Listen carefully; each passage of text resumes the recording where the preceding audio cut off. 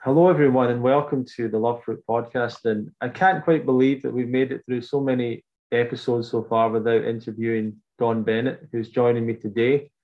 And Don is, there's very few people with more experience and knowledge about the raw vegan, raw foods, fruit-based lifestyle, healthy vegan lifestyle, natural hygiene lifestyle. Very few people with more experience with that than Don. So really good to have you on. He's one of the main speakers at the Woodstock Fruit Festival. If you're going to go there, you'll get a chance to spend a lot of time at Don's lectures and other classes. So, and you can find him at health101.org as well. I know that Don was not always a vegan, not always a health researcher, not always a teacher. He did have another life before that, which is very interesting as well, and we might talk a bit about that. But yeah, that's what I'm going to say. Don, is there anything you would like to say to the audience in introduction to yourself before we get going? Yeah, just about a little bit of my bio. I've been researching health issues for about 48 years. I've been vegan for 47 years. I've been teaching for about 26 years. I've been raw vegan for 21 years and counseling in private practice for 19 years. And can't wait. 2 more years, I'll be able to say I've been researching for half a century. Wow. Well, I guess let's go right back if you're okay with that. Were you brought up as a vegan, vegetarian, anything alternative like that? Oh, no. I had a very typical Western upbringing.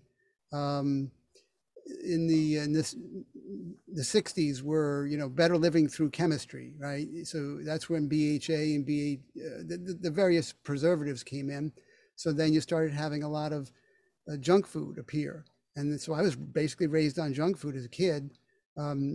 What were some of the names? Yodels, ring dings, ding dongs, ho-hos, Hawaiian punch. I mean, just the immense amount of garbage that was in our house. As opposed to the way my parents were raised or my grandparents grew up.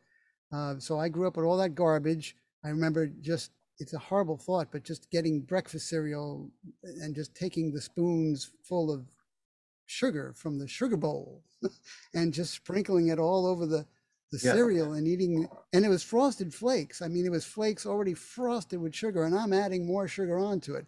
I don't know how I survived those initial years.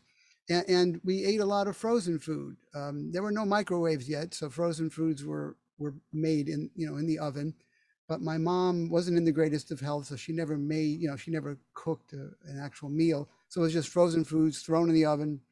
So we ate a lot of those. TV dinners, Swanson's, Stouffer's.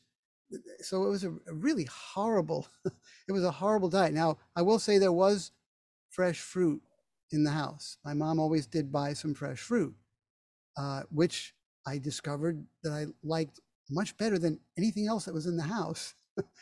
but these were snacks. She didn't buy enough to make meals out of them.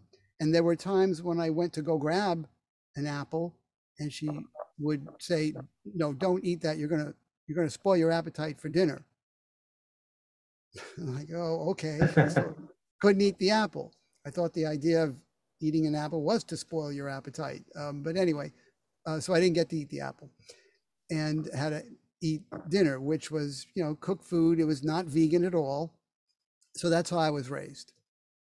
It's so funny in a way because I can't imagine that even a generation or two before that, people must have been more commonly eating fruit and growing fruit. And it's funny how things change so quickly.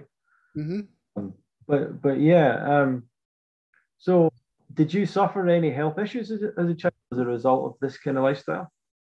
Well, I had health issues, but not because of the diet that I was raised on. When my mom was pregnant with me, she was taking a pharmaceutical drug called phenobarbital, and that's an anti-seizure drug because she had epilepsy.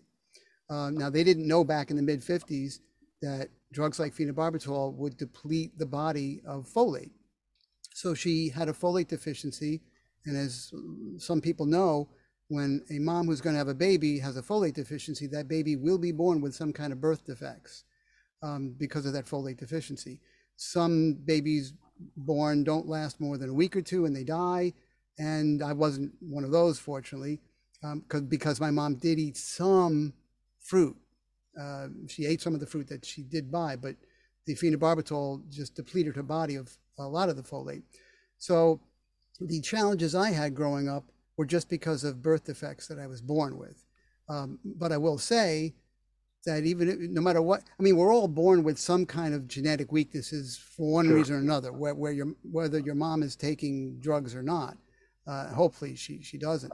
And by the way, just as an aside, today, medical doctors know that phenobarbital depletes the body of folate, yet there are some medical doctors who prescribe it for young women who've just been found to have epilepsy, and they don't mention anything at all about taking a folic acid supplement. It just boggles the mind how little we know today. I mean, how much we know, but isn't put into practice in the medical industry. But that's just a soapbox of mine.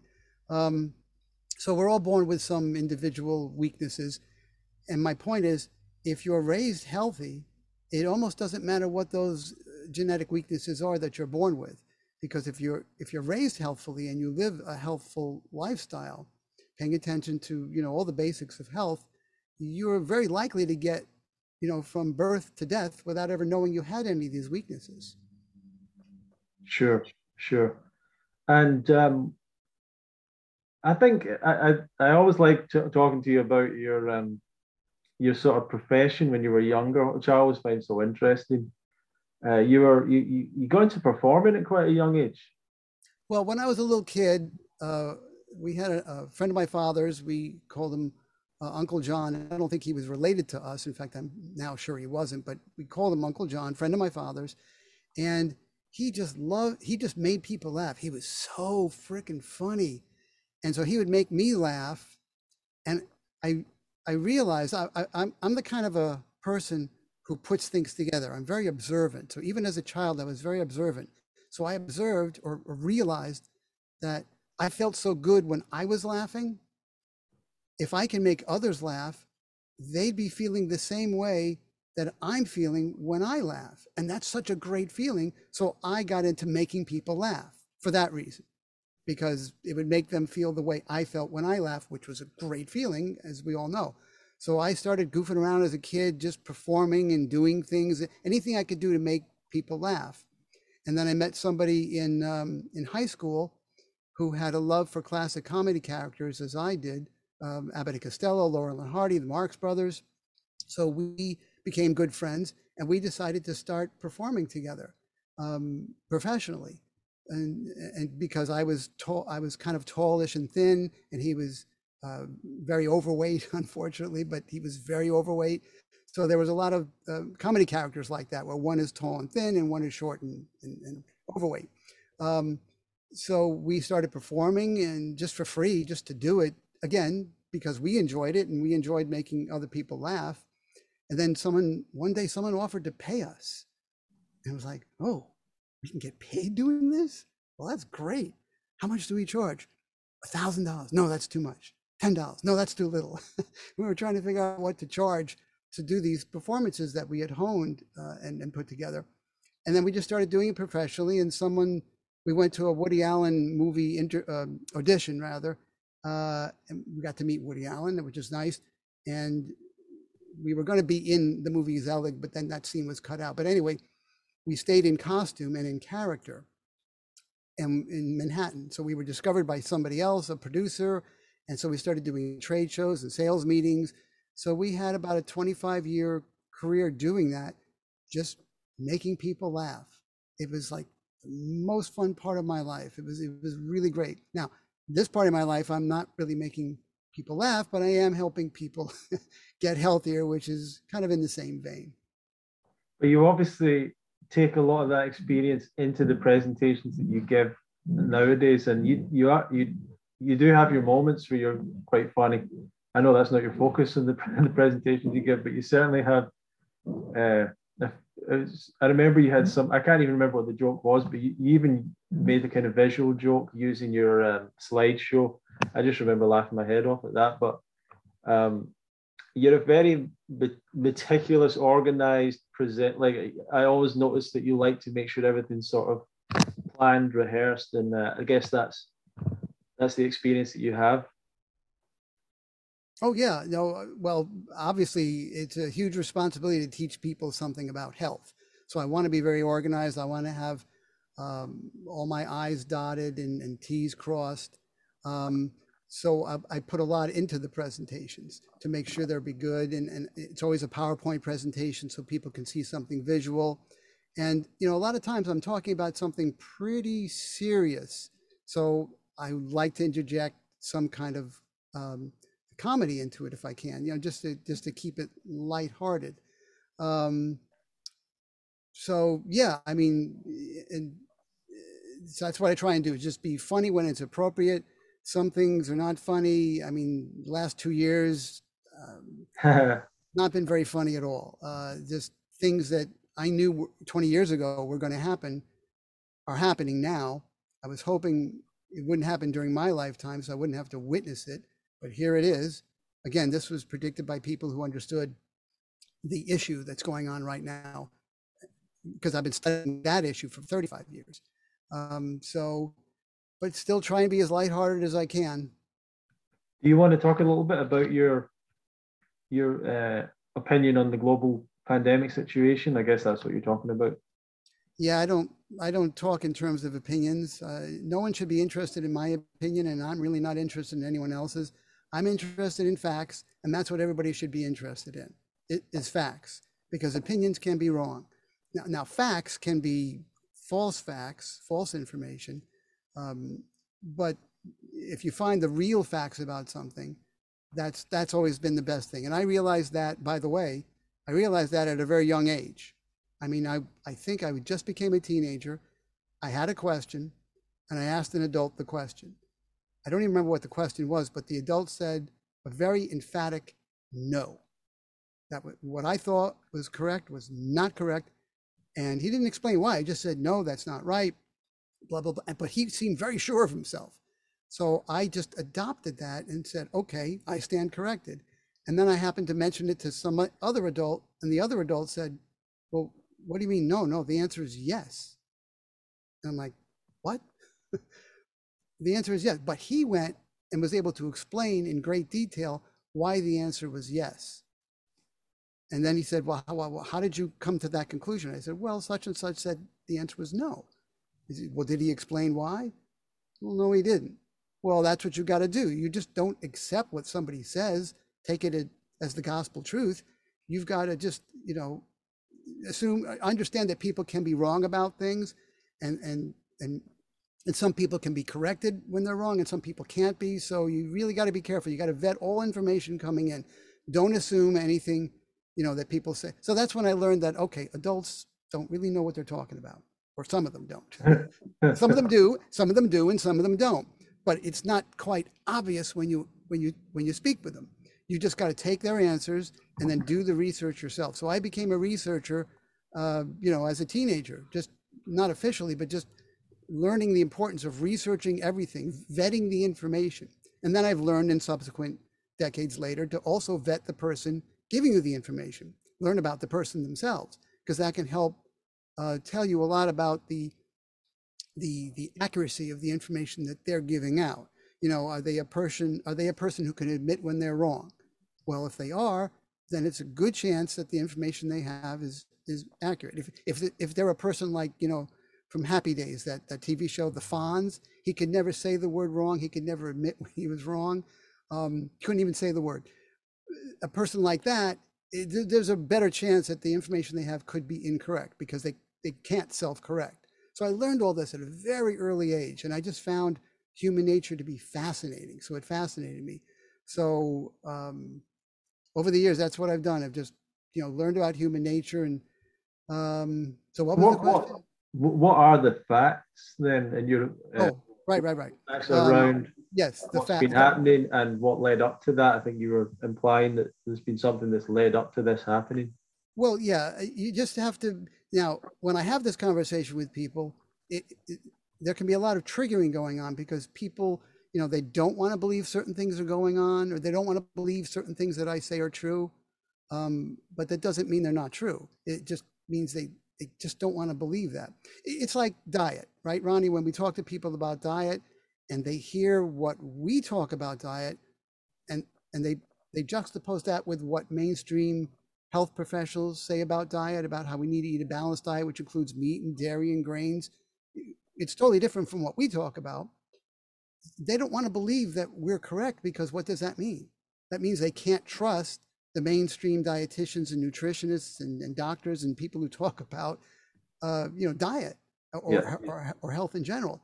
And now they have to start researching things on their own, and they have to be responsible. They just can't trust people. Well, that's, people don't like to feel that. So it's important that people understand that if you own a shoe company, I mean, you're the owner of a big shoe company, what's your goal? Your goal is to maximize profit. Anybody who owns a company, the goal is to maximize profit. In fact, if it's a corporation, you have a fiduciary responsibility to maximize profit to all your shareholders. So goal number one and goal number two and goal number three, maximize profit, right? Now, if you make shoes, you want to sell as many shoes as possible. You don't want someone just buying only what they need. Oh, you want them buying more than what they need, right? Because that gets you to as many shoes as possible globally. So, and do you care if somebody can't pay their rent that month? No, as long as they're buying as many shoes as they possibly can. Well, if you're a company that your product is not shoes, but it's pharmaceuticals, it's drugs, you have entire departments devoted to how can we increase sales? Just like any other company, there's like a shoe company. How can we increase sales? And now, if everybody in that company are moral, ethical people with a conscience, there are not going to be any problems. And I should say that already there's an issue in the world today where you have health, and as health goes down, profits go up, right? In the medical and pharmaceutical industries, that's a bad correlation, right? But it's there, it exists. And then if you have people running businesses like CEOs of companies, pharmaceutical companies in this case, who really have no morals or ethics, they're just, they just care about increasing the bottom line, the financial profits and bottom lines. They can do things and come out with things and just have behaviors that are in their best interest for sure. But again, there's that opposite correlation, not in the best interest of the general public. So an example I use a lot when people say, well, you didn't even graduate college. How are you telling me about things like about diabetes and things like that? I said, well, if you go to an endocrinologist and he diagnoses you with type 2 diabetes, and you happen to ask him, okay, well, I don't really know much about type 2 diabetes. How do I cure it? You're going to be told by mainstream endocrinologists that, well, there is no cure. I mean, we're working on a cure, but as of yet, there is no cure. And all you can do is manage it as best as possible. That's the party line. But then you come along with somebody like myself or any of my colleagues, and we say, oh, type 2 diabetes, you were just diagnosed with it. You weren't born with it. Oh, okay. You can get rid of it. There's a way to cure it. And let's say that's the truth. Let's just hypothetically for the moment, let's say that that's the truth. That if you do certain things with diet, make sure to get enough of certain nutrients in your diet, you're active enough and you get enough sleep. Now you get rid of the type 2 diabetes and you don't have to be on any kind of medication. Well, if that's the case, and it is, what does that say about the medical industry? That's a hell of an indictment of the medical industry. So when I point that out to people, and I can show them evidence that, yeah, here's what you do to get rid of type 2 diabetes, when the endocrinologist says you can't do it. People are like, well, some of them wake up and are very thankful to hear the information, because now they know to get, when you talk about a second opinion, now you want a second opinion, but a broad second opinion, not just a second opinion from another medical doctor. Yeah, it's good to get that, of course, especially if you're considering a surgery. Or being put on a med. But now you want second opinions more broadly, from these so-called alternative or complementary health practitioners. But of course, that opens up a whole can of worms, because there are, just like there are medical doctors who pretend you have cancer so they can treat you and make money. Did you know, by the way, that medical doctors cannot make any money off the prescriptions they write, except one prescription, and that is chemotherapy drugs? That amazed me when I discovered that. They can do chemotherapy drugs and give chemotherapy drugs in their office, right, on an outpatient basis. So they're allowed to make money. And what some medical doctors have done is diagnose somebody who comes in with a complaint as having cancer when they really don't have it, so they can put them on a chemotherapy drug, make all that money off the chemotherapy drugs, and then they get to cure the patient. And the patient just thanks them. Oh my God, thank you so much for curing me of my cancer. So, wow. Just as there are, and some of these doctors have been caught kind of by accident, but they've been caught and they've gone to prison. So there's a lot of ones that are still doing it that haven't been caught yet, because if they're careful, they can do this without being caught. So just as there are medical doctors who are actual medical doctors with a medical degree and everything, who do that kind of stuff, there's also alternative practitioners who do that kind of stuff, who recommend woo-woo things and things that really don't help, and they know it, but they make a lot of money off it. But then there's another category of the alternative health practitioners who are very well-intentioned, just like you and I, very well-meaning, but they've just been miseducated. So they end up giving out certain recommendations that are really not in the client's best interest, so to speak. Okay, mm-hmm. Where if that client spoke to somebody like you or I, they'd get much better information. So understanding all this just blows people's minds that, okay, so not only can I not trust medical doctors, or not automatically trust them, and I should go look at alternative practitioners, but now amongst the alternative practitioners, I really got to be careful to find out the ones who are charlatans, outright charlatans, and the really good charlatans. It's tough to know who they are because they're good at what they do, at fooling you, right? So you got to make sure they're not a charlatan, make sure the information they have is top quality information. So it's a lot of research, as opposed to just making a phone call, making an appointment with a medical doctor, going to see him, and the only thing you have to read is what it says on the pill bottle. Take one pill twice a day. That's all they have to read, is what's on the pill bottle, right? They don't have to read books and websites and all this stuff. So it's a daunting task, but if you really, really, really care about your health and about your future health, it's worth it to do it. So back to what's going on today. We understood, myself and my colleagues and people who studied the vaccination issue, because I wanted to know if vaccinations had any kind of efficacy, if they were really good.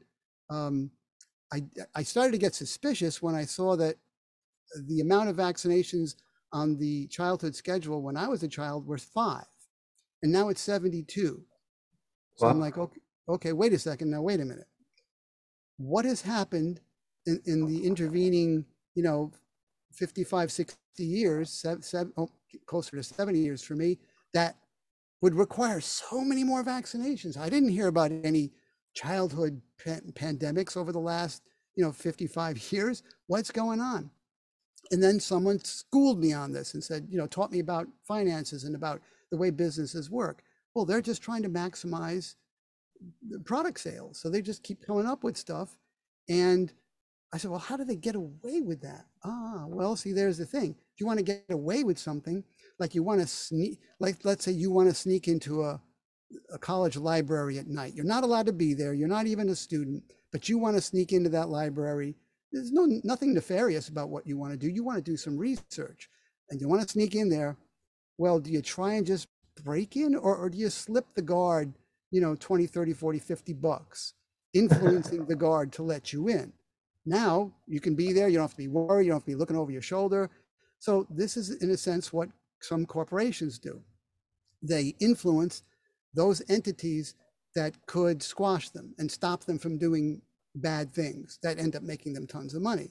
So in the case of the pharmaceutical industry, they influenced the politicians and the regulators so that they would do certain things that worked in the pharmaceutical industry's best interest. But again, it always works against our best interest when that happens. And then they influence the media. Now, how would you influence the media? You would just run ads, just give them millions of dollars for ads, that don't even make you any money. Now think about that. Ronnie, you own a business, let's say, and you want to run an ad on television.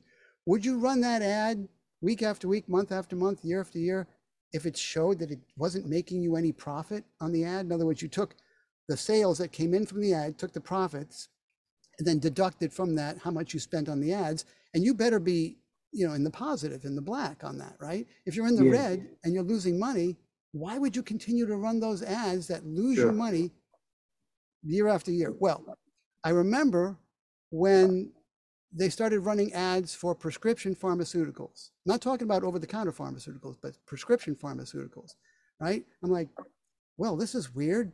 I've never seen these before. Didn't make any sense to me, because you can't just walk into a medical doctor's office and say, hi, doc, I want you to write me a prescription for Ambien.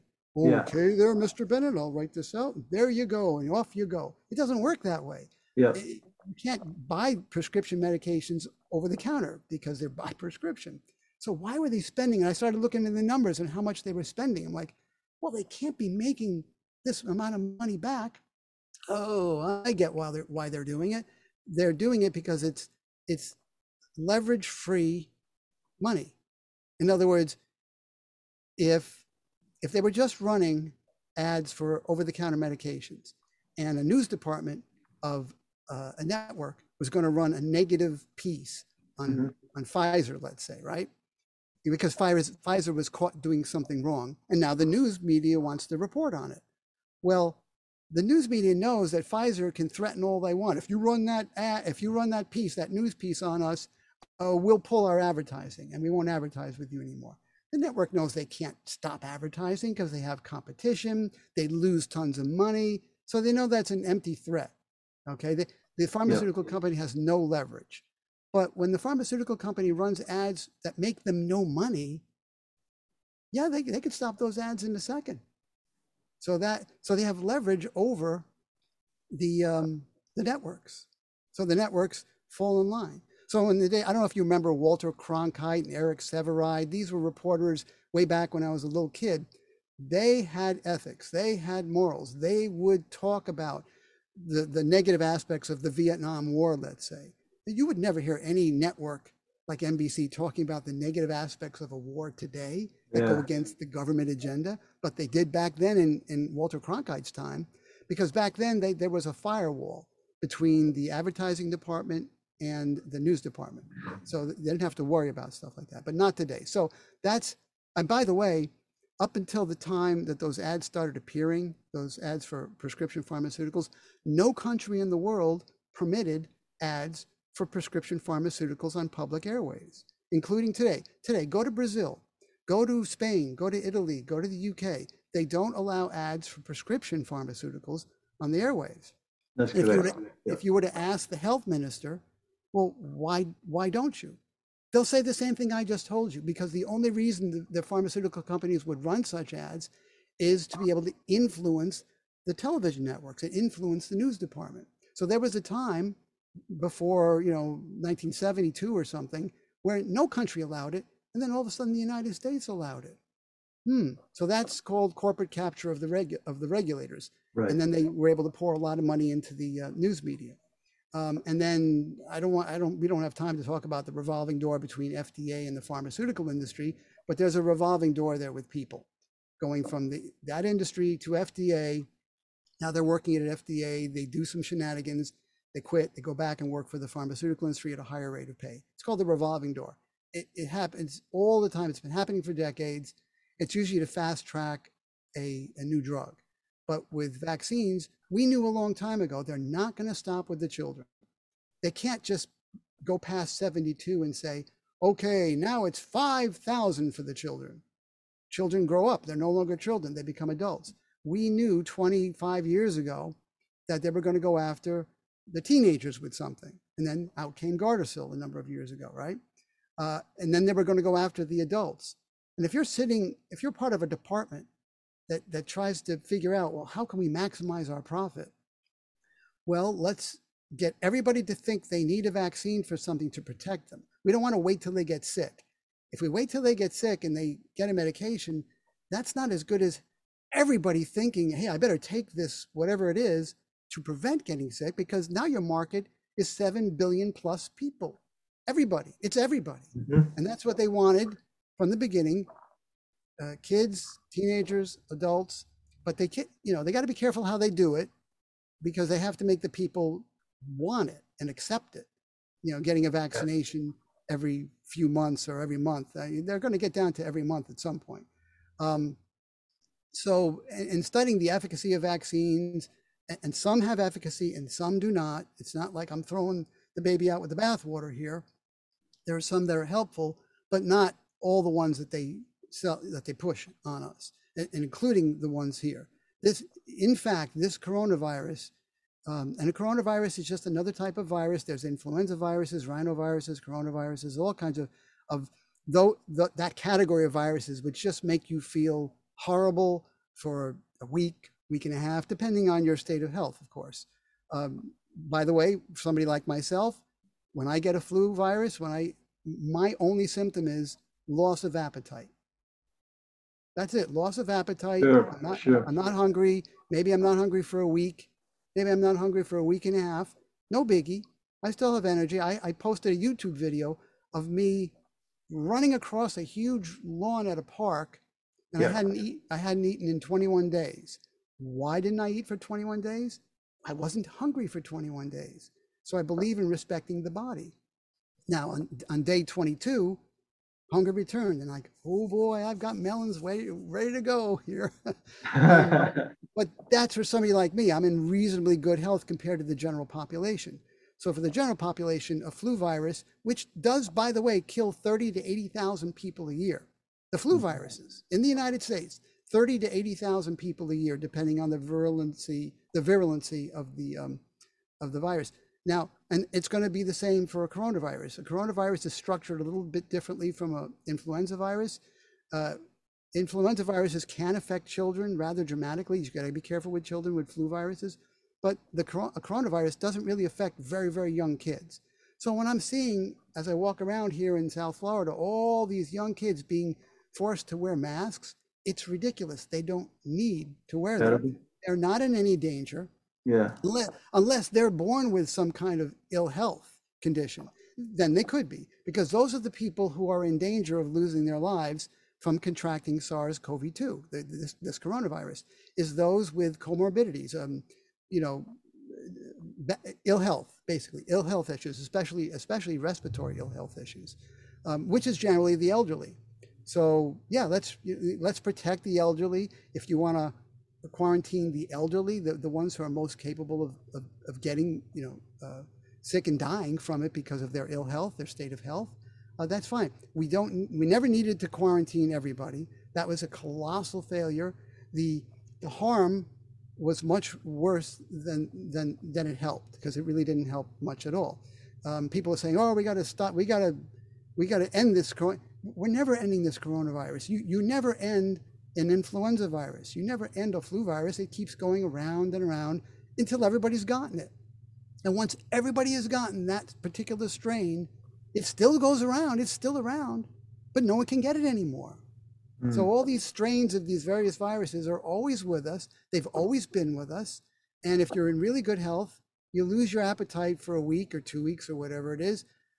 While my standard American diet eating friends look like death warmed over, bedridden, but they got exposed to the same flu virus I did.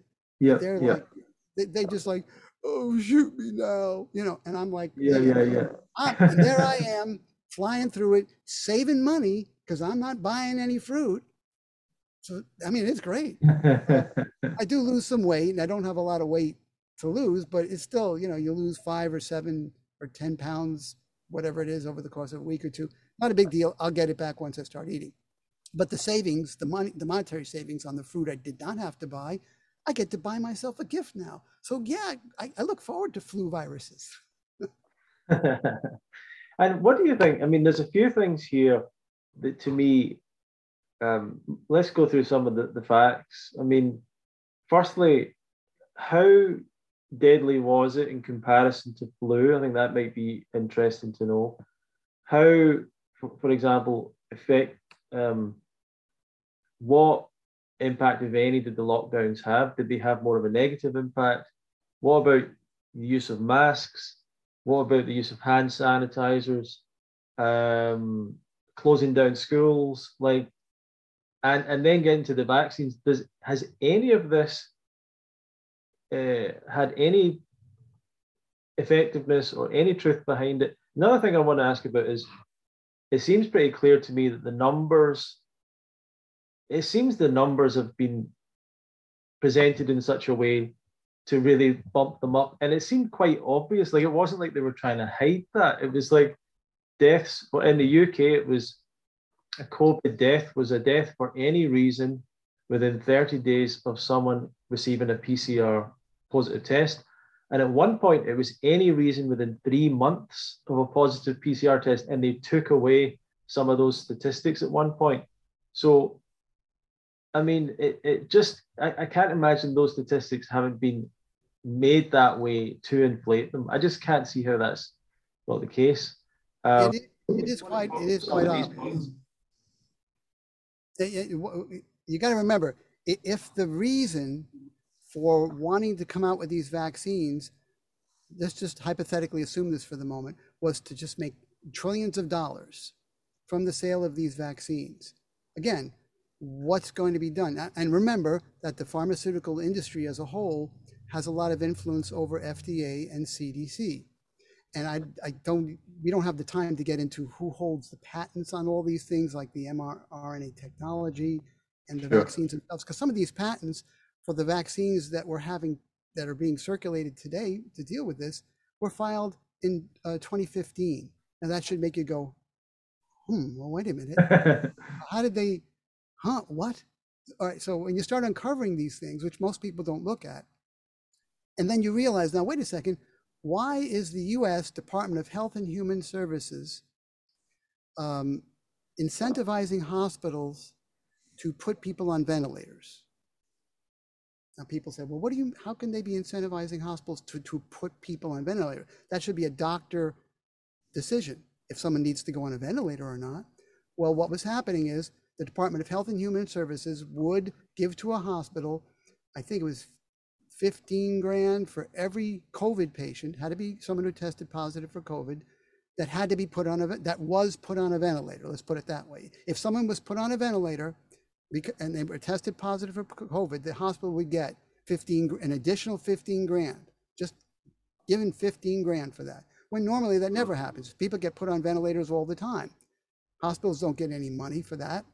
So now hospitals, and I'm not talking about the doctors and nurses, because most doctors and nurses are doing what they do for the same reasons you and I do what we do.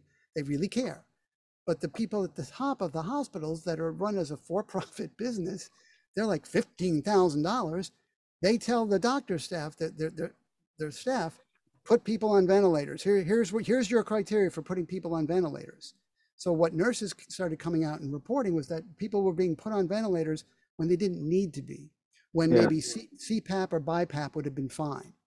And here's the fact: if you put somebody on a ventilator that doesn't need to be put on a ventilator, that increases their risk of death, because there are drugs that have to go along with putting somebody on a ventilator. Wow. So if they didn't need to be, you're increasing their risk of death. If they needed to be, well, then there's a different ratio that you have going on there. So there was a financial incentive. Now, what about the testing positive for COVID? Hospitals were given a $30,000 in the United States, a $30,000 incentive if someone who died, it was put down in the death certificate, the cause of death was COVID-19. If COVID-19 was listed as the cause of death, they get $30,000. That's never happened before. If someone goes into the hospital with the flu and doesn't make it out, they don't get any money from the Department of Health and Human Services. So, we're trying to figure out, well, why is this? Well, we're trying to help the hospitals to keep from going broke, having to deal with all these. Well, they're not going to go broke. They get paid for everything that goes on, usually through insurance, whether it's Medicaid, Medicare, or whatever it is. So why all these extra incentives? Then in other words, as you probably know about me, I like looking at things on balance, all things considered. And with this, all that's been going on for the last 2 years, there's tons of things to consider to try and come to some kind of conclusion, not just one or two things. the PCR test, the inventor of the PCR test, has said it was never meant to be used the way it was used during COVID-19. It was used in a way that would end up giving a lot of false positives, which, oh, what do you know? It did. Why were false positives good? Again, if you were in an auto accident and you lost a lot of blood and the ambulance rushed you to the hospital and they swabbed your cheek as you came in going to the, to the operating room, if that PCR test shows positive, and there are a lot of false positives, and you died on the operating table because just loss of blood, they just could not save you, what goes on your death certificate? COVID-19. They were admitting they were doing this. Yeah. And so there's another $30,000 there for the hospital. So there were these financial incentives, and what the incentives did was bump up the numbers, make it look like it was a lot worse than it really was. Now we've had some time to look back and factor out some things and factor in some things like I just spoke about. It looks like it wasn't, COVID-19 is not any more deadly. Assuming you don't go to the hospital, you got to factor that out. If you go to the hospital and get put on a ventilator, that increases your risk of death and you die, well, you got to factor that out. Okay. If you factor out the things that were improving people's possibility of dying, it wasn't any more deadly than a bad year of the flu. And again, in the United States, 30 to 80,000 people die every year from a flu. Then you got to factor in treatment. When some people get the flu, there are treatments which end up helping to prevent the more sickly people from dying. But nobody was being treated with anything for this particular viral infection, right? They were coming in the hospital, you intubate them, or maybe they put them on corticosteroids, but they weren't putting them on enough, which improved their risk of dying, increased their risk of dying. But why is that good? Well, again, anyone who dies in the hospital from COVID-19, another $30,000 for the hospital. So there was a video, I don't know if you saw it, of a hospital administrator on a Zoom call with other administrative personnel, basically saying, okay, we not coming right out and saying, let's kill them if we can, but basically saying, all right, let's do this, let's do this, let's do this. That's going to be our policy. Let's tell all the doctors on staff. But one of the people on the Zoom call were like, that's going to increase their risk of dying. And became a whistleblower, took the recording, because you can record Zoom calls like you're recording this one, and they just put it on YouTube and it went out there. And then they put it on BitChute and other ones, showing this one hospital administrator deciding to do behaviors that would definitely help the hospital, benefit the hospital financially, but would make it more possible for people to die. And that's horrible. But again, if you have no morals, if you have no ethics, if you're a sociopath, if you have sociopathic tendencies, you can do this stuff and look at yourself in the mirror just fine, sleep just fine. And it's been estimated, Ronnie, that in the United States, I don't know how it is in the UK, but in the United States, there's approximately 12 million sociopaths. And I have to think that some of them are CEOs and heads of hospitals. Yeah, so obviously that's as you're saying, that this could be a longer conversation, but I would like to get back to you actually, if we can, and but maybe at the end you can maybe let people know where they can find some more of the resources you've got on that. But back to yourself, for you personally, when did this journey start for you? Because you obviously, as you said, you weren't always into health research and all that. So at what point did you start making changes yourself to your diet and lifestyle? It was when I was a teenager and I saw people in my family dying at around 65 from some horrible condition. And then I saw my grandparents living to over 100 in reasonably good health. So that was an aha moment. I said, wait a second. How are they, this is all in my family, how are grandma and grandpa living to over 100 in reasonably good health and other people dying at 65 from some horrible condition? Now, genetics may have played a small part in that, but when I started looking at how everyone was living, and I should say noticing how everyone was living, I noticed a very big difference between how my grandparents lived and how other people in my family were living. it was a big difference. So my grandparents, they did eat fruit, they did eat vegetables, they ate some cooked food, but the majority of their diet was fruits and vegetables, because cooked food, animal products were expensive, and they were on fixed income, so they were eating just less expensive stuff, fruits and vegetables. They buy the bananas on the manager special kind of thing to save money, and to buy meat, that was very expensive, so they didn't really buy much. So they ate healthier than the other people in my family, and they were active, and they kept stress to a minimum. Other people in my family, not active, stressed out, blah, blah, blah, blah, blah. So I noticed it was lifestyle. That was the big difference. So I said, all right, I want to go the way my grandparents are going to go. At a ripe old age of nothing specific, you just go to sleep and you don't wake up the next day. Not like these other people dying at 65 of some horrible condition. So I said, all right, let me see what I have to do. Let me look at what my diet is like. So I started just looking at diet, and there was no internet in those days. So, and you couldn't go to the library and get a book on, look in the health section and find raw books from Tilden and Shell. You just couldn't find those books. So I had to start thinking.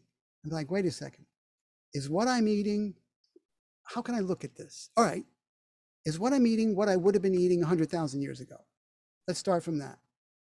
Because if it was, all right, I can't use that to help me. Well, wait a second, 100,000 years ago, I could not have been cooking anything that I was eating. We didn't start cooking stuff until we kind of roamed out of paradise and roamed into colder climates where we had to be able to cook animals in order to survive. So before we were hunter-gatherers, we were foragers. Because you hear everyone talking about, oh, in the days of when we were hunter-gatherers. No one ever talks about what we were before we were hunter-gatherers, because we were something. And that was foragers. Like a lot of the primates today, they forage. It's kind of like what you do when you go to the supermarket. You forage, right? You're looking for stuff to buy. So I said I wouldn't have cooked anything. So I decided, based on that realization, I said, all right, I'm just not going to eat anything that I have to cook. I came to that conclusion and made that like a promise to me. Now, as soon as I made it, I'm thinking, well, what am I going to eat? Oh my God. All right, wait, calm down. Don't get nervous. I like fruit. You don't have to cook fruit. I like vegetables. You don't have to cook it. All right, there'll be plenty for me to eat. So I had to calm myself down because I made that decision not to cook anything anymore. And let's see what happened. And I started feeling better. Now, I thought I was feeling pretty good, but I started feeling a little bit better, having more energy, needing less sleep. When you look at criteria like how much sleep do you need? Well, how much sleep would you want to get? As little as possible, because the more you're awake, the more fun you can have. Very difficult to have fun when you're just sleeping, unless you have really, really good dreams. But beside that, so I said, all right, I'm feeling better. And this is good. I don't know. I didn't know why I was feeling better. I didn't know what the damage was that cooked food did to you, or the damage you do to food when you cook it. Also, there's that aspect of it. But I said, I don't care. I'm feeling better, and I'm going by logic. I'm going by logic. Ronnie, who was my favorite character as a kid on TV? Mr. Spock from Star Trek. I loved that character because he was pure logic. He didn't get emotional, well, usually. And I like that because I didn't like when my parents fought. That was very emotional. It was very traumatic for me. I don't like fighting. I don't like getting emotional about things. So I liked Mr. Spock because he could carry out a logical, rational conversation with people who may be trying to get a little emotional on him, but he wasn't having any of it. He would just say, well, logic dictates, Captain, that we not blah, blah, blah, whatever it was. So I patterned my thinking after Mr. Spock, trying to think logically and rationally and not let emotions come into the picture, because that's just going to influence or color my judgment. And as I found out later from researchers, real researchers, they said, oh yeah, you don't, as a researcher, you can't let anything color your judgment. You can't have any biases, whether they're yours or anyone else's. You got to be on the lookout for them to make sure they're not influencing you in any way. So I'm like, okay, I'm already there. I'm already doing that. This is cool. Hey, I'm a researcher. I didn't know I was a researcher. So I just started making other changes into diet. Well, that was a huge one, of course, not eating anything cooked. And then I discovered just, the easier like when you're going to snack on something, right? You're going to snack on a piece of fruit, Ronnie. People who you know snack on fruit. Do they snack on 5 different pieces of fruit? No, they snack on one piece of fruit. So if I considered one piece of fruit a snack, why wouldn't I consider one piece of fruit a meal? And I don't mean quantity of one, I mean just one item as a meal. Now, so if I eat a banana and I'm still hungry, I still want more bananas, I'll just keep eating more bananas instead of just eating an apple or a pear. Why is it an apple and not an pear? Why is it a apple, a pear? Okay, well, we'll figure that another time. That's another episode. So I just started being very logical about what I thought about. And then it hit me one day, wait a second, it's not just diet. What else am I not doing right? There's got to be other aspects to health other than diet. What about activity? In my experience, I've seen people either being way too active or way too inactive. I said, okay, that's what I've noticed. What's the sweet spot? What's right there in the middle? The truth often lies somewhere in the middle. So I don't want to be overactive and I don't want to be underactive. So I had to try and figure out, well, let's see, what would that be? Well, what did I used to do? 100,000 years ago, what did I do? I probably walked a lot. I climbed some, and every once in a while I'd sprint to run away from danger. Well, let me do that today.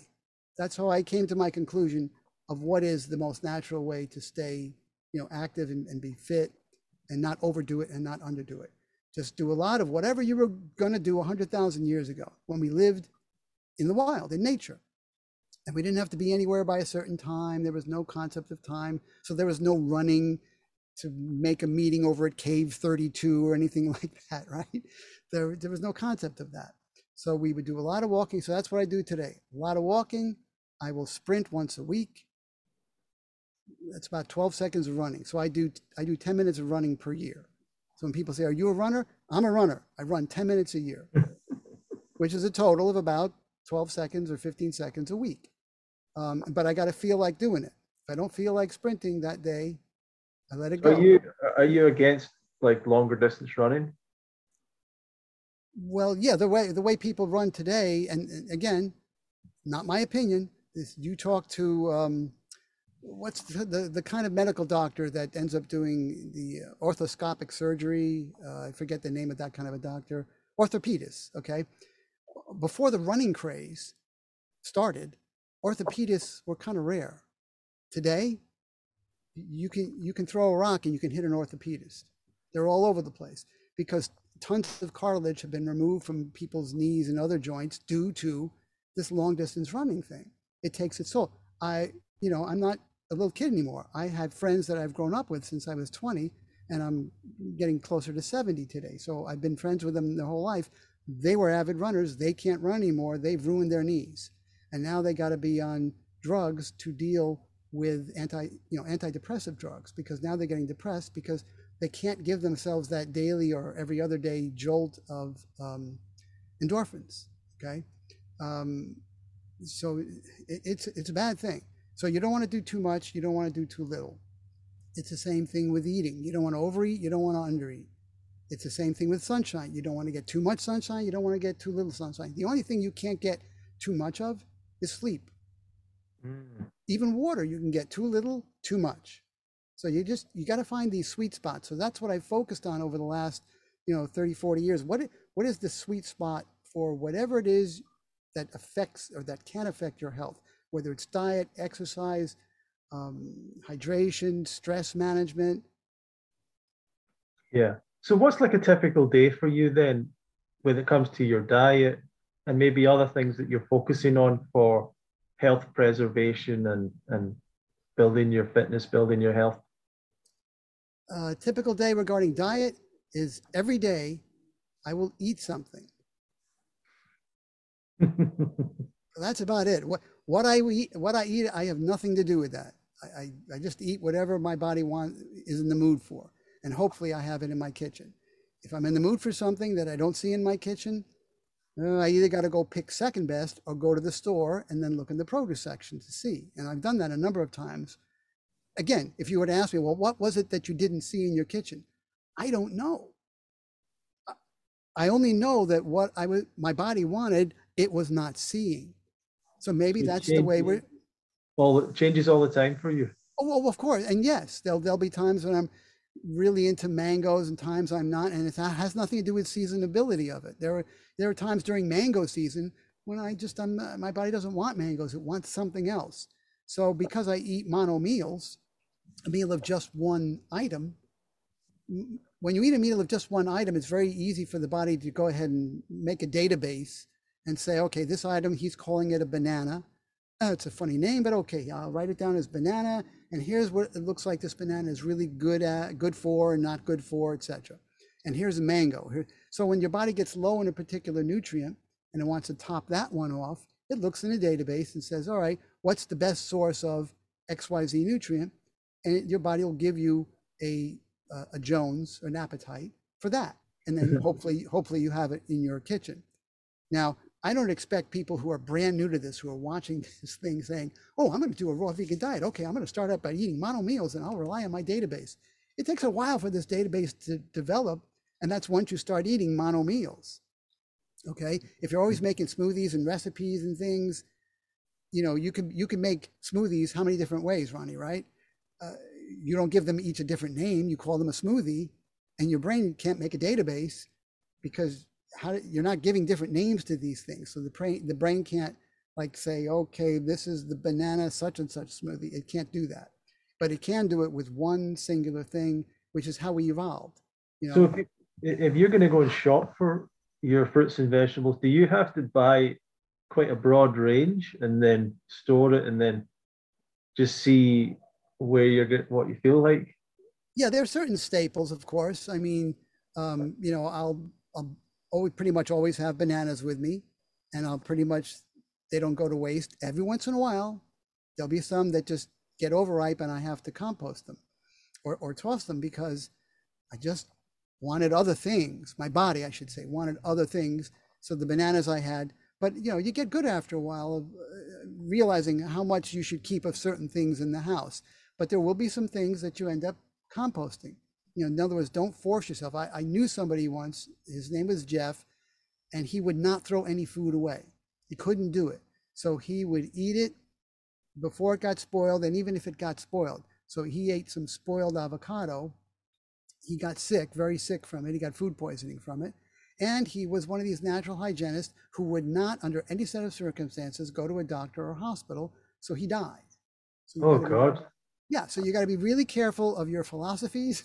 You got to be really, as far as if food is not good, don't eat it anyway because you paid money for it. I know you paid money for it, but just give it back to the earth, compost it in some respect, or give it to somebody who does composting if you don't. But don't force yourself to eat something just to keep from totally throwing it away. And in the beginning, you might, get on one side or the other of that perfect place to be. So you might not have the foods you wanted, or you might have so much extra where you end up getting rid of so much of it. But over time, you'll get that down to where you need it to be. But so you asked me, typical day. There is no typical day with eating. It's just whatever my body is in the mood for. That's what I'll eat, and I eat when I'm hungry. I know this may sound weird to a lot of people watching this, but I only eat when I'm hungry. And I never eat when I'm not hungry. Right? But isn't that the way every other animal on the planet eats and the way we probably ate when we were in the wild 100,000 years ago? And it's so automatic, isn't it? I don't have to. That's why I tell people that I counsel. Get those words out of your dictionary, out of your vocabulary. Breakfast, lunch, and dinner. Get them out. They're the worst words to have because if you're going to have breakfast, when do you have that? It's got to be before 12 noon because at 12 noon, that's lunchtime. So, but breakfast is the most important meal of the day and you break your fast. You're not fasting when you're sleeping. You're just not eating when you're sleeping. A fast is the body saying, don't eat. It's you're funny. Awake. I had a conversation with someone and they were talking about I think they said something like, when you sleep, you're dry fasting. And I said, no, you're not dry fasting when you sleep. Your body's in a completely different state, requires less water. It's not the same situation. I get what they're saying, but they're trying to connect that practice to something that's completely normal and natural. Right. Um, but well, that. I mean, that's great, Don. Is there any particular? I mean, that advice, and I think that's what everyone's moving towards, is that kind of approach. For a beginner, would you give them a program to follow in particular, or would you try and encourage them to do the same thing? Or No, I coach very differently from a lot of people. I mean, a lot of people have even asked me, just tell me what to do, tell me what to eat, tell me what to do, and I'll just do it. I don't do that. I want, you know, that expression about what is it? Give a give a man a fish he eats for a day. This is a bad expression, by the way, but it's the official expression. Give a man a fish to eat, he can eat for a day, but teach him how to fish, he can eat for his lifetime. yeah, Well, you know, teach somebody how to eat as opposed to telling them what to eat and here's a plan. I mean, you can give them certain parameters. You can give them things like, you know, if you're only eating one banana at a meal, that was not a meal. And if you do the if you do the numbers, if you use Chronometer to do the numbers, and by the way, Chronometer is useful for some things and not for others. So if you use Chronometer just to see how many calories you're getting per day and how many calories you used to get, or rather how many calories you need, that's even more important. I wrote an article. It's if you go to health101.org/art_calories, you'll see that article. Actually, if you go here, I created this page just for this this podcast. It's health101.org/love-fruit. One word, love fruit. If you go there, you'll get about 12 of my hundreds and hundreds of articles that I've written that were voted on most helpful and most beneficial by the people who read my articles. So I took a survey. That's what I got. I took those 12 and I put it there. Also, if you go there and if you'd like a complimentary copy of one of my ebooks that are normally for sale, if you'd like them for free, because you're here on this podcast, you can get them for free. So just go to here, health101.org/love-fruit, and it'll have the explanation of how to get the ebooks for free. And those articles will be there, and a lot of great stuff is there. Excellent, excellent. Yeah. So getting back to, I guess, the story of what happened with you, you changed your diet. Did you notice any major impacts on you when you changed your diet in the first, well, let's say when you changed to a vegan diet initially, and then when you changed to the raw diet, did you notice different things happening to your body and mind? Well, yeah, there was no doubt. Again, when you start I tell people, when you go from a diet of 50-50 raw cooked to 60-40 raw cooked to 70-30 to 80-20 to 90-10, you'll feel a very subtle 10% improvements. Now, if you came to the diet with certain health issues and you start getting cooked animal products out of your diet, you'll feel a lot better a lot quicker because you're already coming in with some issues. But I didn't come to this diet with any issues. I just started figuring out how should I be living so that I can live to what we all have. We all have a health potential and a longevity potential. There's no way to quantify what it is, and there's no way to compare one person to another, but we all have a health potential. And I have mine, and I wanted to live to whatever mine is. So I said, what do I got to do to live to my health potential? That's the decision I made when I was a teenager, about to not be a teenager anymore. I said, all right, I got to get my diet to be what I'm designed to eat, exercise, and make sure I get enough sleep. If I have to go to bed earlier, I realize waking up to an alarm clock, no good. So I got to go to sleep earlier so that I can wake up before the alarm clock goes off. Okay, got that down. So I made all these, I basically discovered natural hygiene. I invented natural hygiene for myself. I didn't know there was any such thing until I met somebody who said, when they found out about me, they said, oh, you're one of those natural hygienists. I'm like, what is that? I've only heard hygienist using the term of a dental assistant or something. Sure. What's a natural hygienist? Someone who washes themselves all the time? I don't understand. Yep. I said, no, it's a bunch of crazy people who live the way you do. They don't eat any cooked food. And I'm like, really? There's other people who live this way? Oh my God. Yeah, they have a conference up at Hofstra University out in Long Island, which is about an hour drive from me. I'm like, if you're kidding me with this, you're in big trouble. But I went, checked it out. There they were. I went in, 90 people who lived like I do. Or, and I was like, I started crying, Ronnie. It brought a tear to my eye because I had thought I was the only crazy maniac in the world who was going to be living like this. Who else would live like this? Most people are not very introspective and questioning everything and caring about their health.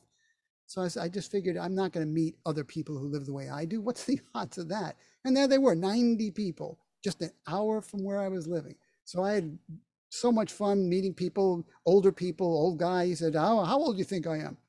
I said, I'm pretty good with this. 65? He was 90. Wow. But he had been living natural hygiene since he was like 18. So, okay. So I was like so happy. But then I started finding out the politics in natural hygiene. Interesting, yeah. You know, stuff like that. So what was the question again? Good question. I'm not sure. I was just enjoying listening to you there, to be honest. But there's a few things that are occurring to me because I get the thought process you went down initially, which was, you know, you were looking into what was natural, what our ancestors would have done. So you're waking up without an alarm clock. You're eventually cutting out the foods that you don't cook, and so on. But I know there's some other refinements to the raw vegan diet you make. For example, nightshades. I think that there's a lot of raw vegans who wouldn't want to say they can't live without tomatoes, but I think that you are not so positive on things like tomatoes and even avocados, and I don't know how much nuts and seeds or whatever. So there's what are some of your thoughts on some of those things? Yeah, I came to discover some things, and my bad for not continuing to research and just assuming, okay, I got it. Nothing cooked, no animal, and I'm good to go. It turns out it's not as simple as that. Unless I can build a time machine and go back 100,000 years ago and just live and eat and, from the wild, then I don't have to think about anything. And we didn't have to back then. So long story short, I don't know, maybe it was 5 years ago now, I started getting arthritis. I think it was 4 years ago. And I said, now, wait a second. I know what arthritis feels like. I mean, just from studying it and counseling people who had it, how am I getting arthritis in a joint on a finger, on a hand, and my toe? So it's just starting out. This is what it's like when arthritis just starts out. How am I getting arthritis? All right, let me go into my database. I've counseled people who had arthritis. I've helped them get rid of it. What did I recommend to them? What were they doing? Let me go look. So I went into my database. And I'm saying, well, I'm not doing that. I'm not doing that. I'm not doing that. Oh, wait a second. Oh, really? Nightshade foods? Tomatoes? Bell peppers? Oh, of course. Oh my God. I was eating a bunch of tomatoes and bell peppers as part of my diet. There was a surgeon who worked at a hospital locally. He loves tomatoes. I think a little too much, Ronnie. He loved tomatoes. So he could not buy tomatoes from the store because they're cardboard. They taste like cardboard. So he grew his own tomatoes in rich soil, nutrient-rich soil. And these cherry tomatoes were like candy. I mean, they were like candy. But he didn't do anything to them other than just have really, really good soil. So I would get a bunch of them from him, and I loved these cherry tomatoes, and I'd have red bell peppers every now and then. But that's when I realized, oh, right, nightshades, and there's a whole technical bunch of reasons why they can contribute to arthritis over time, very slowly over time. So I just put an immediate stop to them and said, all right, they're not even tropical fruits. Don, what's wrong with you? They're not even tropical fruits. You're not thinking. You were so happy and you went off on something else and exercise and sleep and hydration. You didn't fully research diet completely. So when I realized there were nightshade foods that are not tropical, shouldn't be eating them. So it wasn't just fruit. It had to be specific fruits that we were designed for. Now, I'm lucky in South Florida, I can get mamey. And if I go to the Woodstock Fruit Festival, and I'm assuming to the UK Fruit Festival once a year, you can get mamey. Can you get mamey at your festival? We've not had it yet, no. You got to get it because at the Woodstock Festival, I mean, it's just all you can eat mamey if that's all you want for the whole week. Let's put it that way. Yeah, yeah, But for sure. it comes from Florida, Yeah. so I can get it down here when it's in season. So I'm very lucky in that respect. But a lot of people can't. So we're designed for the tropical fruits. We're designed to be able to get some of the creamy tropical fruits like mamey and black sapote and durian, which will supply just the proper amounts of fat and the right ratios of the omega-3s to the omega-6s.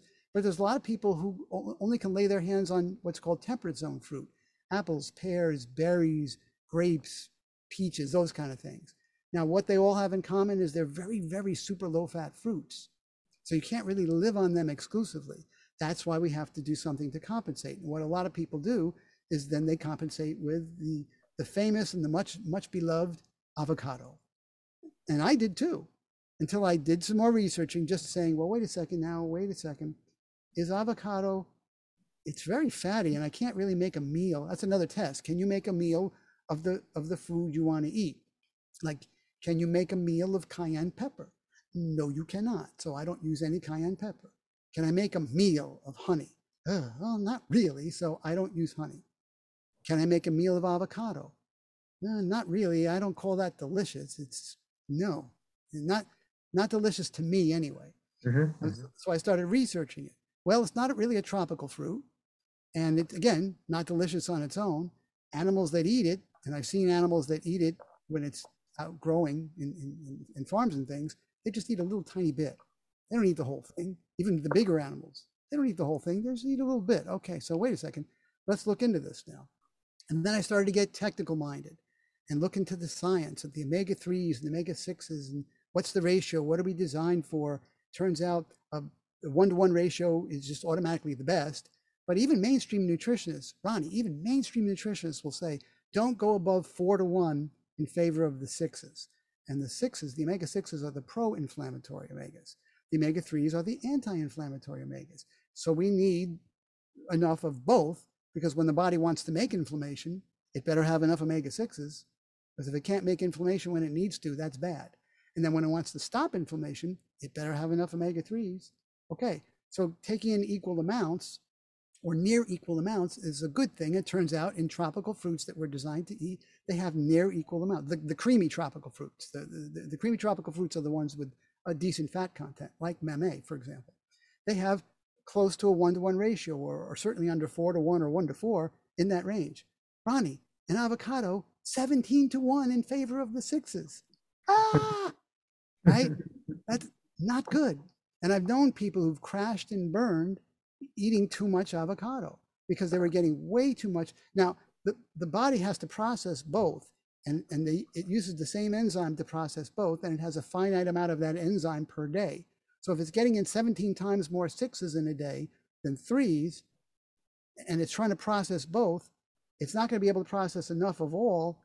So the ratio will happen where you'll get plenty of 6s, you'll get enough 6s, no problem there. Your body can make inflammation if it needs to, but you didn't make enough 3s. And you can even be taking in enough 3s, technically, taking in a proper amount of 3s, but because the body can't, because of so many 6s, it's called competitive inhibition.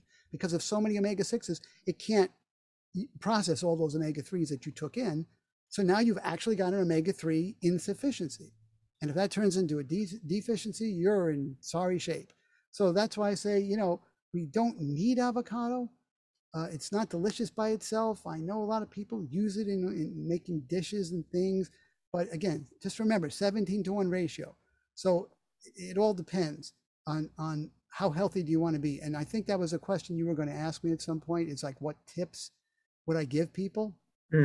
Well, tip number 1 is before you make any decisions as far as what diet you want to eat or what exercise program you want to adopt, the first decision you should make is how healthy do you want to be for the rest of your life?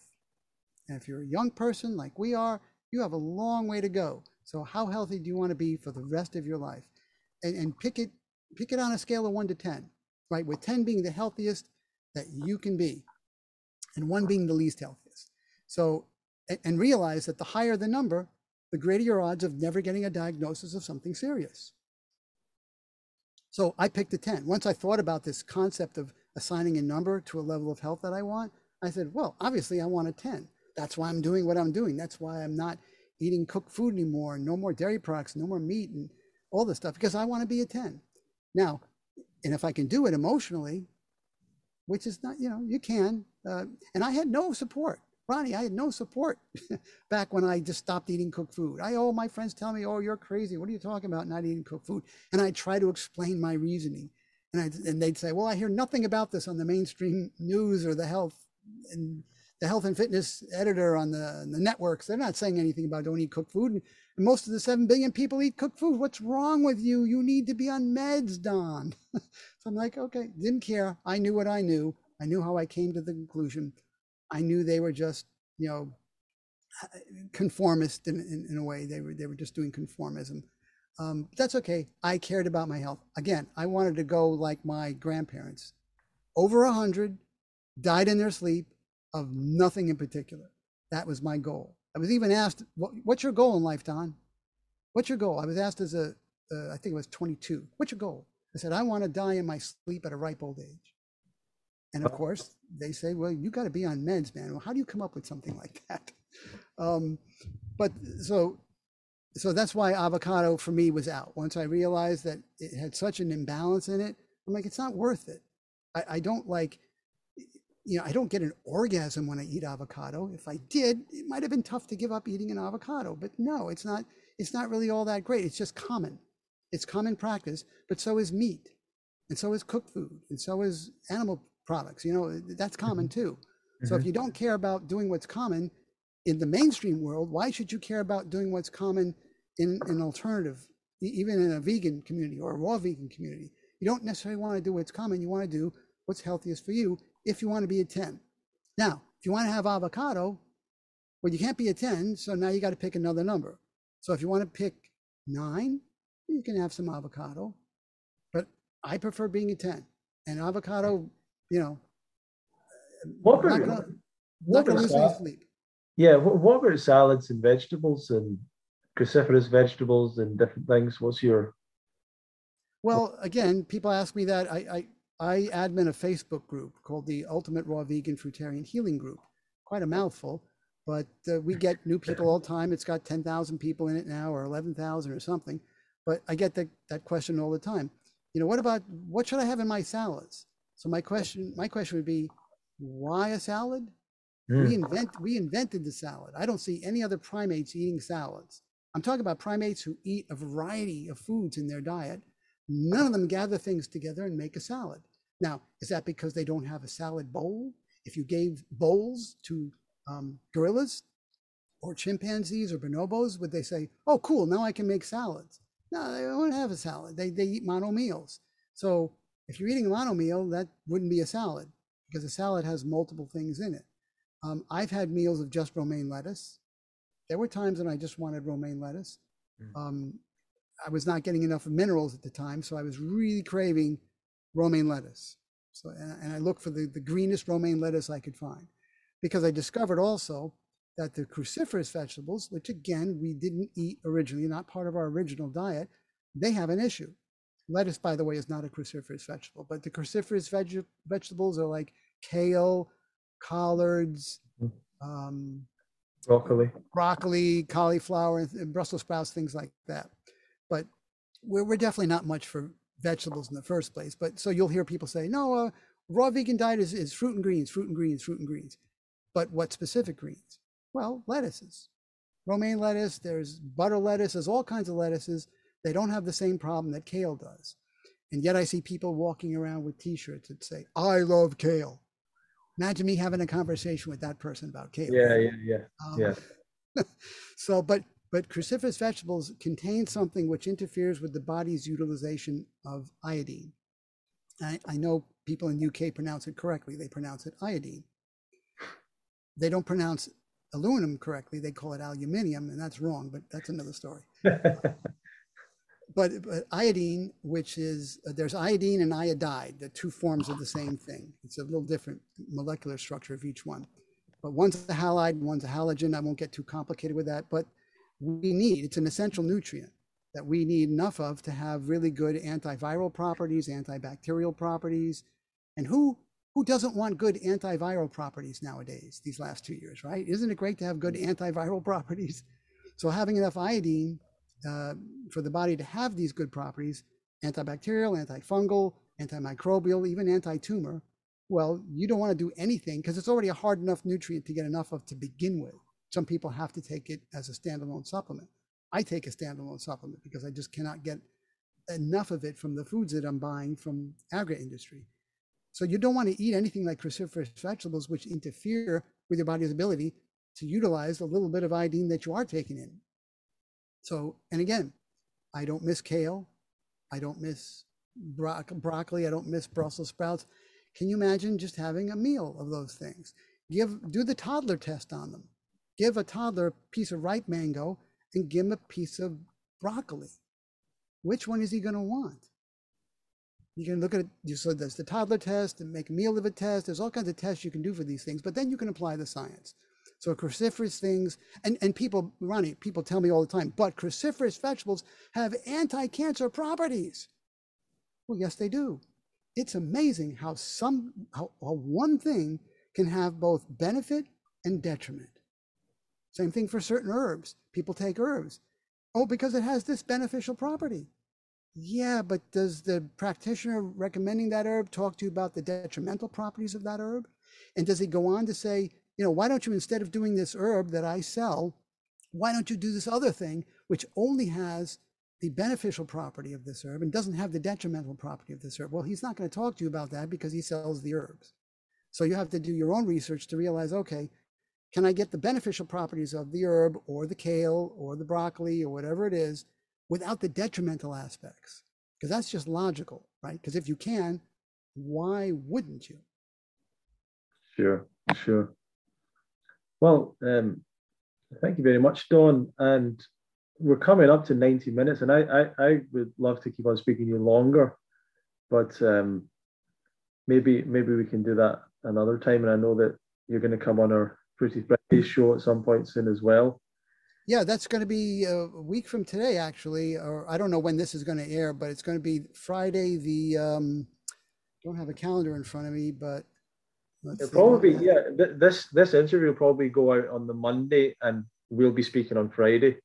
Right. So next week, this comes out on a Monday, and then 5 days later on a Friday, same bat time, same bat channel, we'll be here, and that's when I'd like to get into the things I didn't get into today, which is specific tips to help people who are new to this, and the thing that I specialize in, because I've counseled people almost 20 years now, and a lot of them have been raw vegans who failed to thrive over time.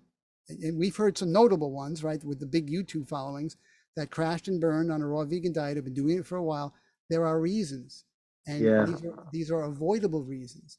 And it's good not to get confused and be confused by the anti-vegan YouTube channels that say, well, see, I told you you couldn't thrive on a plant-based diet. So there's reasons for why it happens. There is reasons for why when they put animal foods back in their diet, their health popped back up. Mm-hmm. But again, why do something that has detrimental aspects to it also? Why not do something that can be plant-based so you can remain vegan? And instead of supplementing with meat or eggs or dairy or whatever, you supplement something else, let's say, that's totally plant-based. So that's my area of specialty, why people fail to thrive on a raw vegan diet, or why they can't fully resolve what they came to the diet to resolve. Excellent, Don. So I think two of the main things you were wanting to talk about and go over was your advice for beginners and the mistakes that you see people making on this lifestyle. Would you like to go over those? Sure.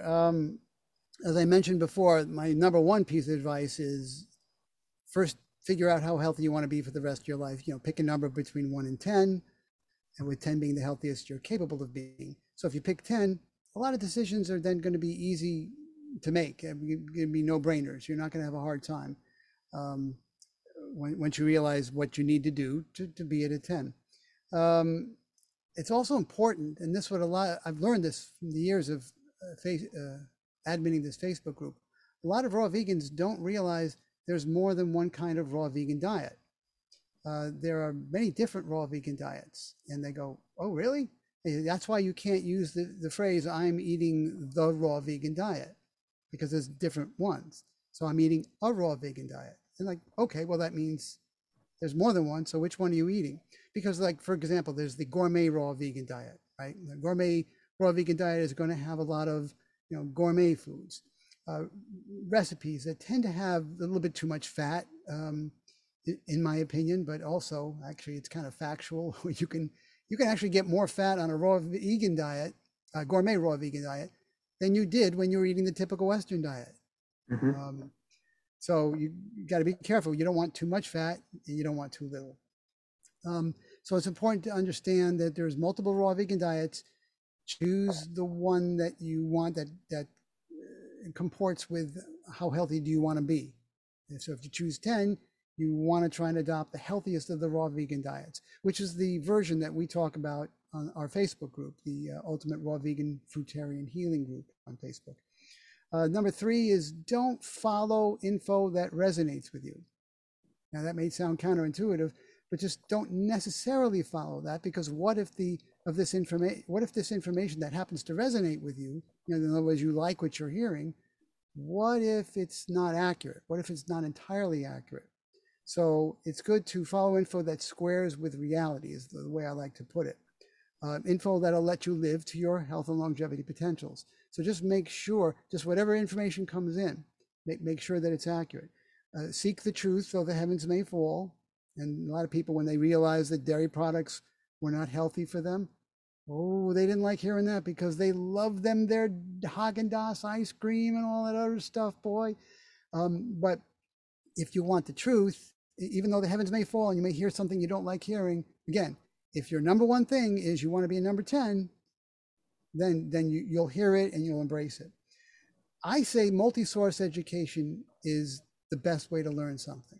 In other words, don't learn as a student following just one person. Learn as a researcher. So learn from a lot of different educators, because then what you're likely to find when you learn from a lot of different, just even raw vegan educators, you'll find some information that doesn't square with each other, right? You'll find some contradictory information that should be clearly in the realm of science and clearly in the realm of facts. So what's going on here? That's good. Yeah, now that may sound counterintuitive. You may say, no, I don't want to hear conflicting information. I want to hear everybody saying the same thing. Well, that's not going to happen. It doesn't happen in the typical Western diet world. You got hundreds of different diets there, and you got a couple of different diets in the raw vegan world and many different vegan diets. So you want to look for the conflicting information to see which of the conflicting information, which pieces squares with reality and which doesn't. So learn as a researcher, not as a student. Students don't tend to question what they're taught, right? They may raise their hand and ask a question of clarification from their instructor, but researchers question everything. It's nothing personal. That's just what they do, because they recognize that this information is coming from human beings, and human beings have the capacity to be incorrect about certain things. So that was it. That was my 6 pieces of advice for beginners. And again, if you would like a copy of my books at no cost, and if you want to read some of the other articles I have, just go to health101.org, which is my website, /love fruit, one word, love fruit. Now, as far as the mistakes that I've seen people make, because again, this is what I specialize in, why people fail to thrive on a raw vegan diet when they shouldn't have, because, it kind of gives the diet a bad name. When you talk about a raw vegan diet, you don't want seeing people crashing and burning after doing it for a number of years or a decade or so. And the reasons are this. There's just a few of them. They're not taking a first things first approach to health restoration. Okay, I see this all the time. Hey, people come to my Facebook group and they say, I've got XYZ, what should I do? And a lot of members start saying, things like, well, take herbs and this particular herb and do this and colonic. It's not a first things first approach. So first things first. If you've got some kind of health challenge, some health issue, look at all your aspects of lifestyle practices, diet and exercise and sleep and all this, to make sure you're doing everything, as healthfully as possible before you start turning to remedies, right? That just makes sense, because what if you're not eating a proper diet or getting enough sleep? You can take all the remedies in the world, they do not compensate for not getting enough sleep. There is nothing to compensate for not getting enough sleep as far as herbs or enemas or whatever you want to call it. Now, on the subject of fasting, because that comes up quite a lot, there's a lot of misinformation about fasting out there. Oh my God, there is so much misinformation about fasting. Fasting, when the body isn't calling for it, is not good. And not fasting, when the body is calling for it, is equally not good. Now, they're both not good for different sets of reasons, but that's the point I'm making. So if you do intentional fasting, just because you read somewhere that you should do some fasting, but your body doesn't want you to be doing any fasting at this time, and you do it anyway, not good. Your body is not going to be happy about that. And if your body is trying to get you to fast, but you don't recognize it, so you never fast, well, that's not good either. And how do you know when your body wants you to fast? When you don't get hungry, when it's not making you hungry for more than a day. So if you have no appetite for 1 day, 2 days, 3 days, that's fasting. That's fasting because your body wants you to do that. So to get you to do it, it simply doesn't make you hungry because it assumes you're going to eat when you're hungry, like all animals do. But what do we do with breakfast, lunch, and dinner and schedules? We eat before we get hungry. A lot of people I've counseled don't even know what true hunger feels like because they're always eating ahead of it. They never get to the point where they get to be truly hungry. And when I ask people, well, where do you feel hunger? They take their hand and they put it on their stomach. And they'll say, well, what does it sound like? Oh, there's grumbling. True hunger is just like thirst. It's silent. It's felt in the same area of the body around here. Now, if it's silent, just like thirst is, and it's felt in the same area, how do you distinguish hunger from thirst? Well, it's because thirst is not pleasant. Thirst is never pleasant. There's nothing pleasant about thirst. In fact, if it's really a deep thirst, it's going to furrow your eyebrows. You're going to be like, nah, you're not going to be a happy camper. Hunger is always pleasant, always pleasant. So if you're feeling something here and it's pleasant, that's hunger. If you're feeling something here and it's like, no, it's not pleasant. Oh, I must be thirsty. Okay, I'm thirsty. So a lot of people do get thirsty and they drink. A lot of times they're drinking things that are just going to end up making them more thirsty because it's a diuretic. So fasting is something you really got to look into and try not to do intentional fasting. And then, when you're talking about fasting, like, well, I fast 1 day a week. I fast 1 week a month. I fast 1 month a year. That doesn't necessarily respect what the body wants. Now, if the body wants you to do that, that's fine. But that's doubtful that the body wants you to fast 1 day a week. It's extremely doubtful. The body is going to have you fast when it needs you to fast, when it needs more nervous system energy to deal with something serious, right? So that's why it's good to do body-initiated fasting, as I call it, but that's what it is, right? So, fasting is something to me that is very magnetic and compelling to people, including people that are quite new to the raw vegan lifestyle. And it's almost like they want to skip to fasting before they've really made significant long-term changes to their diet. What do you think? Well, yeah, because it's what they hear you should be doing.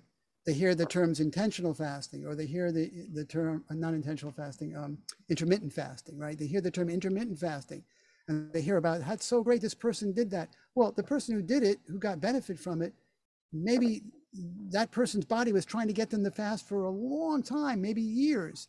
And now they just hear about intermittent fasting, so they start doing it, and their body is like, thank God, because they were never paying attention to the signs of fasting, which is no hunger. But again, fasting when your body doesn't want you to fast. And there's a third category, which people don't like to talk about. Fasting practitioners certainly don't like to talk about it. But is it possible for your body to want you to fast and not want you to fast at the same time? Yeah, it wouldn't have been possible 100,000 years ago. But today, what's fasting? Fasting is no eating, nothing coming in, zero nutrition coming in. So if your body is dealing with some nutritional insufficiencies of any kind, but it wants you to fast because it needs to free up nervous system energy to deal with something that's kind of semi-serious, it doesn't want it to become serious, but it's going to tell you not to eat anything, and it's already dealing with some nutritional insufficiencies, and now it's going to have you not eat for 7 or 14 or 21 days. You're putting the body between a rock and a hard place. So that's why if I was running a fasting center and someone wants to fast, I'd say, all right, let's prep first. Let's make absolutely sure you can do the best fast possible. Let's make sure you're not dealing with any nutritional insufficiencies of the food provided nutrients. Because if you are, let's get them squared away first, and then you can fast, because then you're not going to be putting your body at risk in any way, shape, or form. So yeah, it's best to first learn what true hunger is. And I have an article on my website about what true hunger is. It's art_cravings.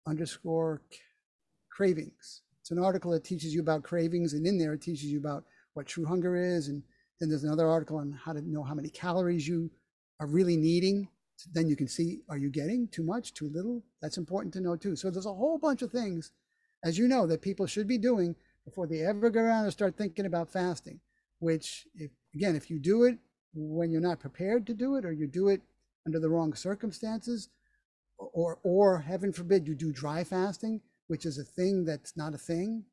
It's a thing. For sure. Right. It's a thing, but it's not a thing. It's not something we should be doing. Yeah. So when I say water fasting, but water when thirsty, and you might not get thirsty. You can definitely get a legitimate natural desire to stop eating for a period of time. I don't think you ever get a genuine natural desire to stop drinking or to stop consuming any fluid. The thirst mechanism, which is what you're talking about, can malfunction in older people. So you got to be very careful with older people, because they can lose their sense of thirst. And that's when they have to really, and that's only because of ill health. So if you're in decent health, you're right. You're not going to not get thirsty if if your body needs fluid. But if you're doing this thing called dry fasting, and you think that means don't drink any fluid, then you're going to go against what your body is wanting. You're going to get thirsty, and you're just simply not going to drink. And that's not good, because one way the body has of getting rid of toxins, and believe me, if you're fasting, you're using body fat. After a few days, you're using body fat for fuel. So it's taking body fat out of the fat cells. And if in those fat cells was any kind of toxins that are coming out and now being mobilized, now becoming systemic, you better be urinating to get rid of those things. Otherwise, they stay systemic and lodge somewhere else. That's not good, especially if they lodge in the liver. So it's fasting according to thirst. And even some fasting centers will say, you want some water? You sure you don't want any water? Just in case the person's not in touch with what's going on, because they're feeling all kinds of other things and they're not in touch with thirst. So so there's a lot of misinformation about fasting. There's a lot of other things that people should be doing before they get to fasting. And the last thing on my list of mistakes that people make is they buy into certain notions that sound lovely, but are not true in the real world. And I'm just going to come out with the one that I'm most famous for talking about. And we've had conversations about it, you and I, Ronnie. It's when people hear that, hey, just when you're eating an all raw fruit and vegetable diet, you don't have to be concerned about nutrition. A lot of people tell me that. That's what I heard. I said, well, yeah, you do. That was true 100,000 years ago. It's not true today for a lot of people because of the nutritional quality of the food they're buying. And that's just the food provided nutrients. What about the non-food provided nutrients like B12, D? And did you know, Ronnie, that the sun makes more than D in the skin?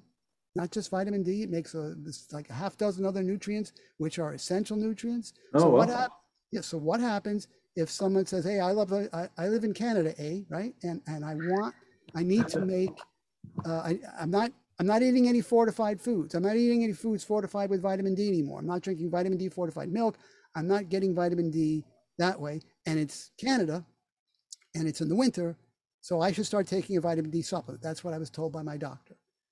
Well, that's good that the doctor's even talking about that, but is he saying take anything else? No, he's just saying take vitamin D. But sunshine, strong enough sunshine, makes more than that. And it makes things that have to do with helping with blood pressure and hormone balancing. So that's what we get from strong enough sunshine. So if you live someplace where there's a time of year where the sun isn't strong enough to make enough of all those things, well, you can only buy vitamin D supplements. The other nutrients aren't in supplement form, and they don't come from food. Well, now what do? Do you move down to South Florida and hang out with me? Well, that's your first choice. Your second choice is get a phototherapy device. Here.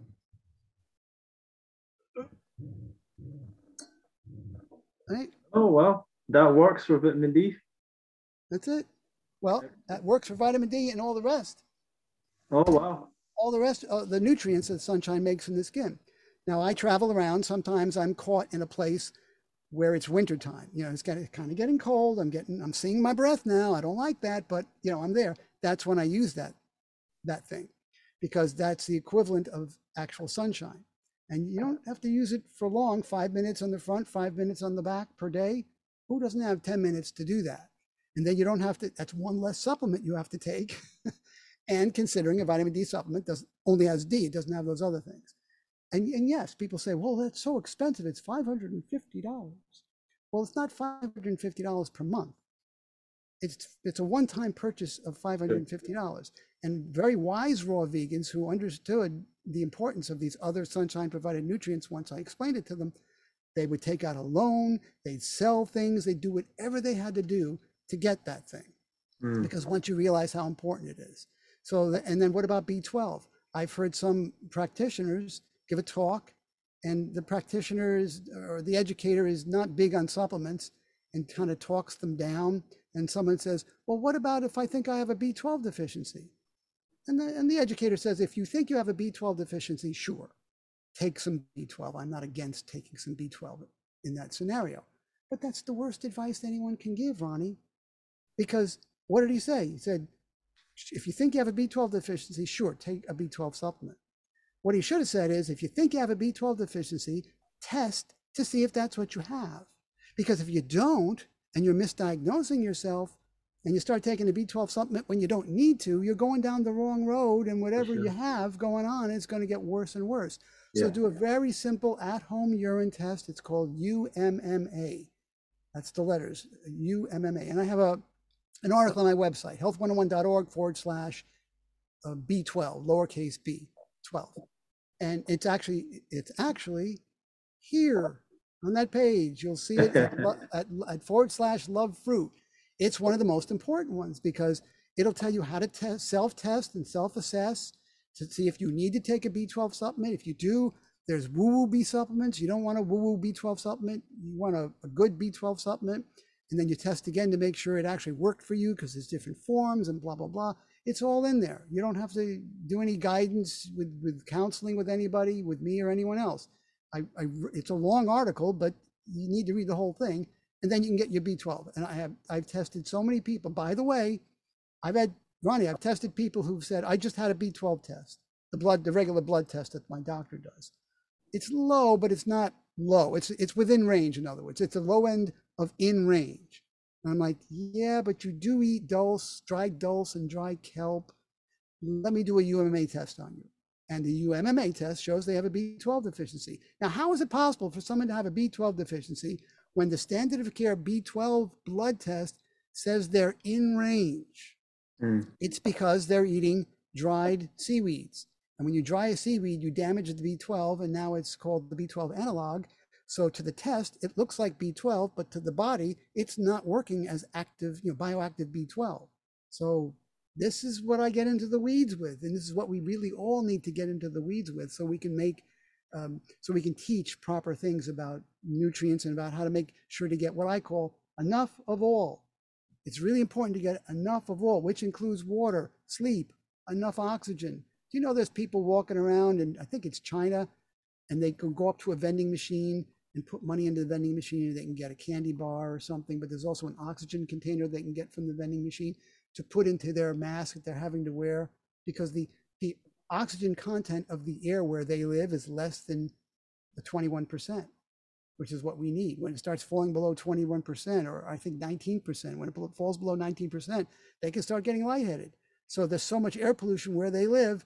The vending machines in that city have oxygen containers. Can you believe that? That's crazy. It's crazy how we live like that. But we're dealing with that now. Electric cars over the next 5-10 years will solve that problem. No problem. It'll definitely solve that problem. And electric cars, yes. Yeah. So, sorry. Obviously, so much to talk about. We are going to talk soon on Pretty Fridays. I would love to continue to do some more interviews with you, because there's a lot there. But maybe we can just finish off with just confirming where everyone can go to get information from you, and maybe an encouragement for them to come to the Woodstock Festival to see you there.